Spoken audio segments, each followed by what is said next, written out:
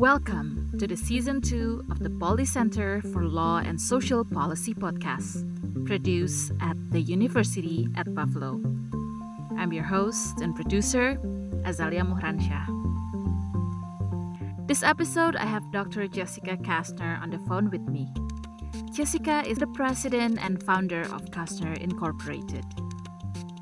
Today, she is going to talk to us about her latest co-authored publication with the title State Laws and Regulations Addressing Nurse-Initiated Protocols and Use of Nurse-Initiated Protocols in Emergency Departments, a cross-sectional survey study.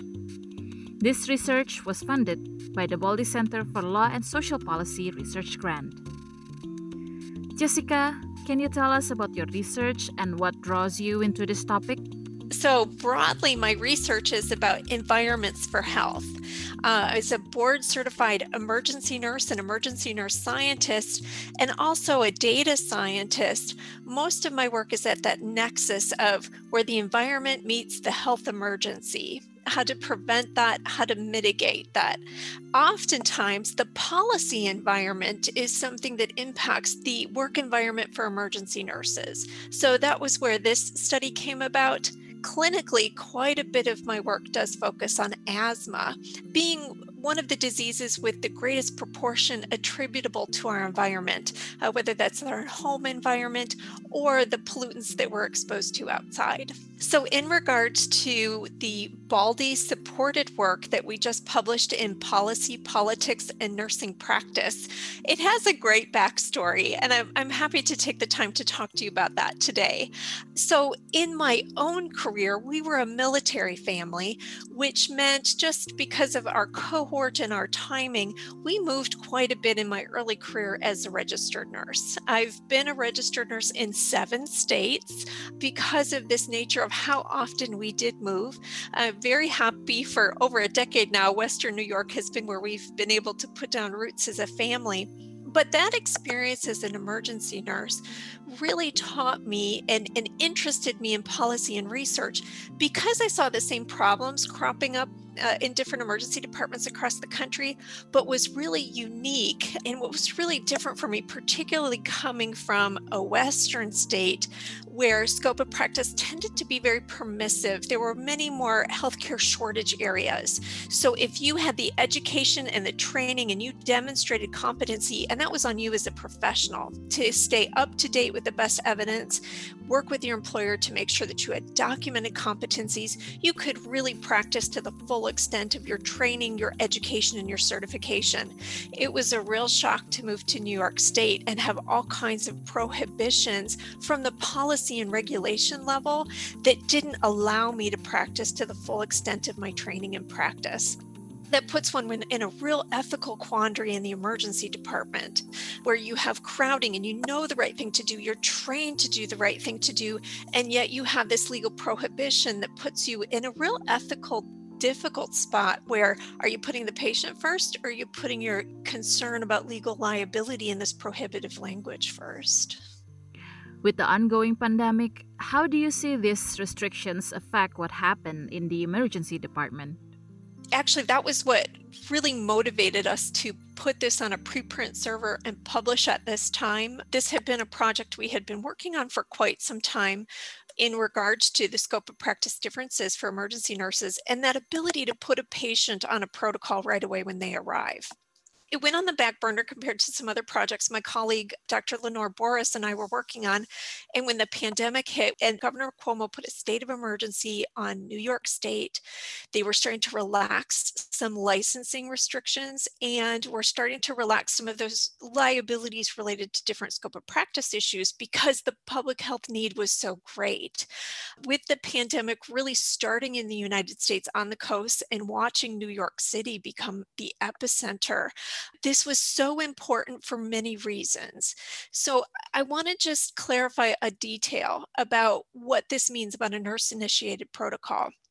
We run on protocols all the time. So if I'm caring for a patient after surgery, generally the medical surgical team or the advanced practice provider creates a set of orders, and then I have some autonomy and some decision making based on what I see with the patient as to perhaps how much of a medication I'm going to give, how often I'm going to give, how often I might be doing a diagnostic test or assessing that patient. But that particular physician, prescribing provider, that licensed independent practitioner has seen the patient and applied that protocol to that individual patient.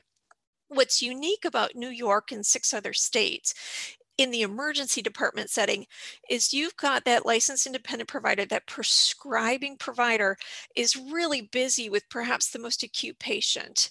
They may be intubating patients, which we saw was a key procedure in this pandemic, and someone comes in the door. That's what's prohibitive in New York State is I, as the registered nurse, see chest pain. I know to start an EKG. I might know to administer nitroglycerin given particular, if there are risk factors that aren't in place or particular clinical course, start those vitals, start those diagnostics. That's really important that that be done in a timely manner. There are prohibitive language to apply those diagnostic texts to a patient that individual healthcare provider has not seen the individual patient yet. So that's the difference is it relies on a lot of trust and teamwork. So I had worked in other states where if you have the training, you go ahead and you get those prescriptions started based on a facility protocol that everyone's approved. So how does that hit with the pandemic? Well, first of all, your provider, you want them working with the most acute patient on the most acute task. And having a policy in place that sort of insists that they be on the front end and see each individual patient before the care gets started really reduces efficiency. And we saw with COVID-19, patients deteriorated quickly. There was a lot more intubation. So your licensed independent provider was doing that task and couldn't be sort of at that front end seeing each individual patient. So you did have a perfect storm where if a nurse was trained and educated, there was really not a good reason in New York State to have this kind of prohibition on their practice. The other consideration too is the number of people you're exposing. So while some facilities got really creative with using telehealth or having that licensed independent provider, your physician, your nurse practitioner, your physician's assistant who can write prescriptions, some of them had them see individual patients perhaps through telehealth or remotely, but in a lot of cases, the person who's seeing the patient first, who's taking on that exposure, is your triage nurse. And to prohibit that triage nurse from starting the diagnostic care, if they're trained and capable, and if there's a facility protocol, really could harm patient and create unnecessary backups in the workflow and the teamwork. With your experience as a registered nurse in different states, what is your opinion of the regulations here in New York State? So, as a board certified emergency nurse, there are standards of practice and best practice and evidence based practice that applies everywhere. But yes, one of the first things I would do when I would obtain a license in a new state was get to know the regulations, the scope of practice, what I could and could not do. Working in healthcare provider shortage areas, I have a great story where our pharmacist was also the mayor of that town and was often not available at certain hours or certain times. Our scope of practice actually enabled us to dispense the starting pack of a medication. Perhaps it was an antibiotic, perhaps it was a pain medication. We didn't actually do the pharmacist dispensing of an entire prescription, but as registered nurses in the emergency department, we had a facility protocol in place to help get those patients through until the pharmacy was open again. So we might be seeing them on Friday night. The mayor may be away on business. We had in those shortage areas, you really do have more flexibility, and you must in those states in order to offer that mutual support. So come to a place like Buffalo, New York, where the pharmacist is always available and there's backup and there's teamwork. That didn't have to be a part of my scope of practice. But learning that was really important. And it was quite shocking to see in New York State, there isn't the same requirements that I need to have continuing education as I'd had in other states. So there was actually less requirements just to renew my license. Now, again, I'm board certified, so that does require me to continue to be up to date But this was a real surprise. Again, the dynamic in applying standard practice or standard prescriptions to an individual patient was quite a difference. And I struggled with it. I started talking to my board of nursing and policymakers right away because I didn't see it was what was best for the patient. I did not see best evidence care and I did not see the best patient care possible. I really felt as a nurse that practice was shackled more in New York State than it is in other states. How do you see the tension between different states as well as the federal laws with regards to your profession? That's a great question. And I think it's a healthy tension between what a state can do and what the federal government can do. We are a huge nation and there is tremendous variation between states. So in many cases, it is really important that the state have that primacy over making those decisions. In this case, the pandemic has really highlighted some important issues with nurse practice. While it is important for each state to perhaps determine that entry into practice, we've made tremendous progress here in New York, requiring that, one can enter practice with an associate's degree, but then requiring that they have a bachelor's degree in 10 years. We've seen that having bachelor's prepared nurses, it increases patient outcomes and patient safety. So that was really important that as a state, we have our education system ready to grandfather those folks in, ready to educate individuals in practice in their first decade of practice. That's something that at a federal level, the logistics would be quite difficult. So I do understand there's important reasons for state to state variations, but what we saw in the pandemic was you had physicians flying in from Utah and nurses used to working in New York State. You've got life or death situation time after time, right? Patient after patient after patient, ambulances are coming in, and you have this disconnect in the moment of saving a life. These are life or death decisions. You've got a disconnect. What we've also seen with the pandemic, and this highlighted in some of our other research, we rely on travel nurses quite a bit. We rely on folks who are taking these 12 to 13-week contracts, moving from state to state, having to shift their practice accordingly. There may be some opportunity for some, again, misunderstandings within the team in that life or death situation. You are not functioning optimally. And so I know at the National Council of State Boards of Nursing, there's been some discussion. They have templates and recommendations for scope of practice. New York just has not gotten to adopt that yet. Other states have been ahead. So among these sort of 6 or 7 states, I think we are outliers in updating nursing practice. I think we are outliers in unshackling nursing practice, but there are those national guidelines and standards that exist. And the pandemic's opened up that definite need that's always been there under the surface, but helped us see it as a priority. Based on the findings of your research, what do you suggest moving forward?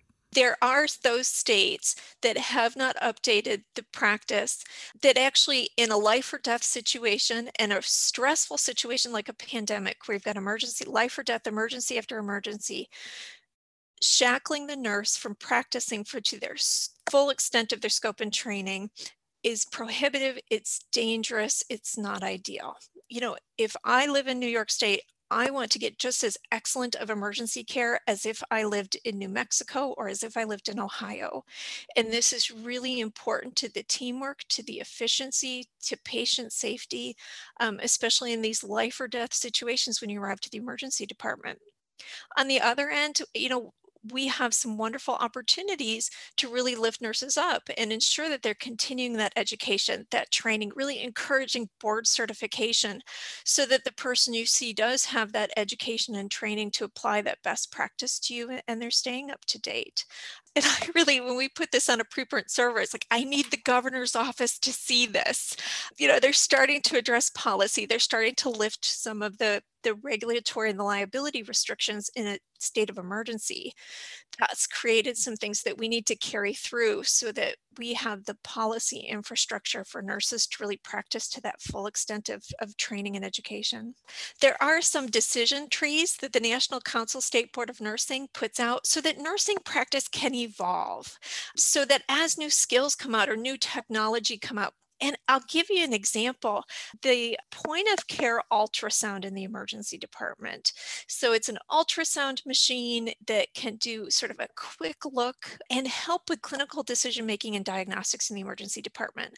In a lot of places, nurses are starting to get this specialty training, and it's something physicians had done quite extensively 10 years ago. Now nurses are becoming trained in it, pretty soon paramedics and our pre-hospital providers.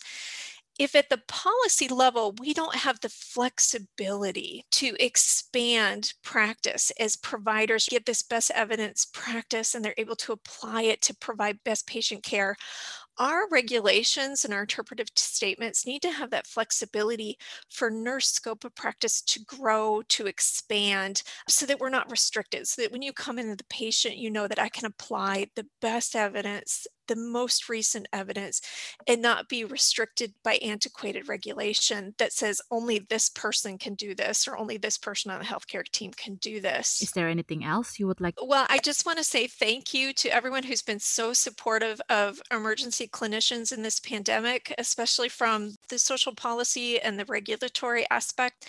Our community has lost a lot of clinicians in the pandemic who were right there at the point of care, delivering the best care and putting themselves at risk, trying not to. I think right now, all of the support to make sure that they have the personal protective equipment is very important. Want to emphasize that care for one another. And I think too, on sort of the social policy level, some gratitude for the understanding and the support for the grieving that the emergency clinician community is going through right now.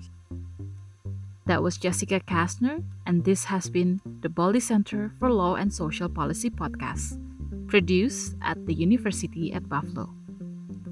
Please visit our website, buffalo.edu/baldycenter, for more episodes, and follow us on Twitter @Baldy Center.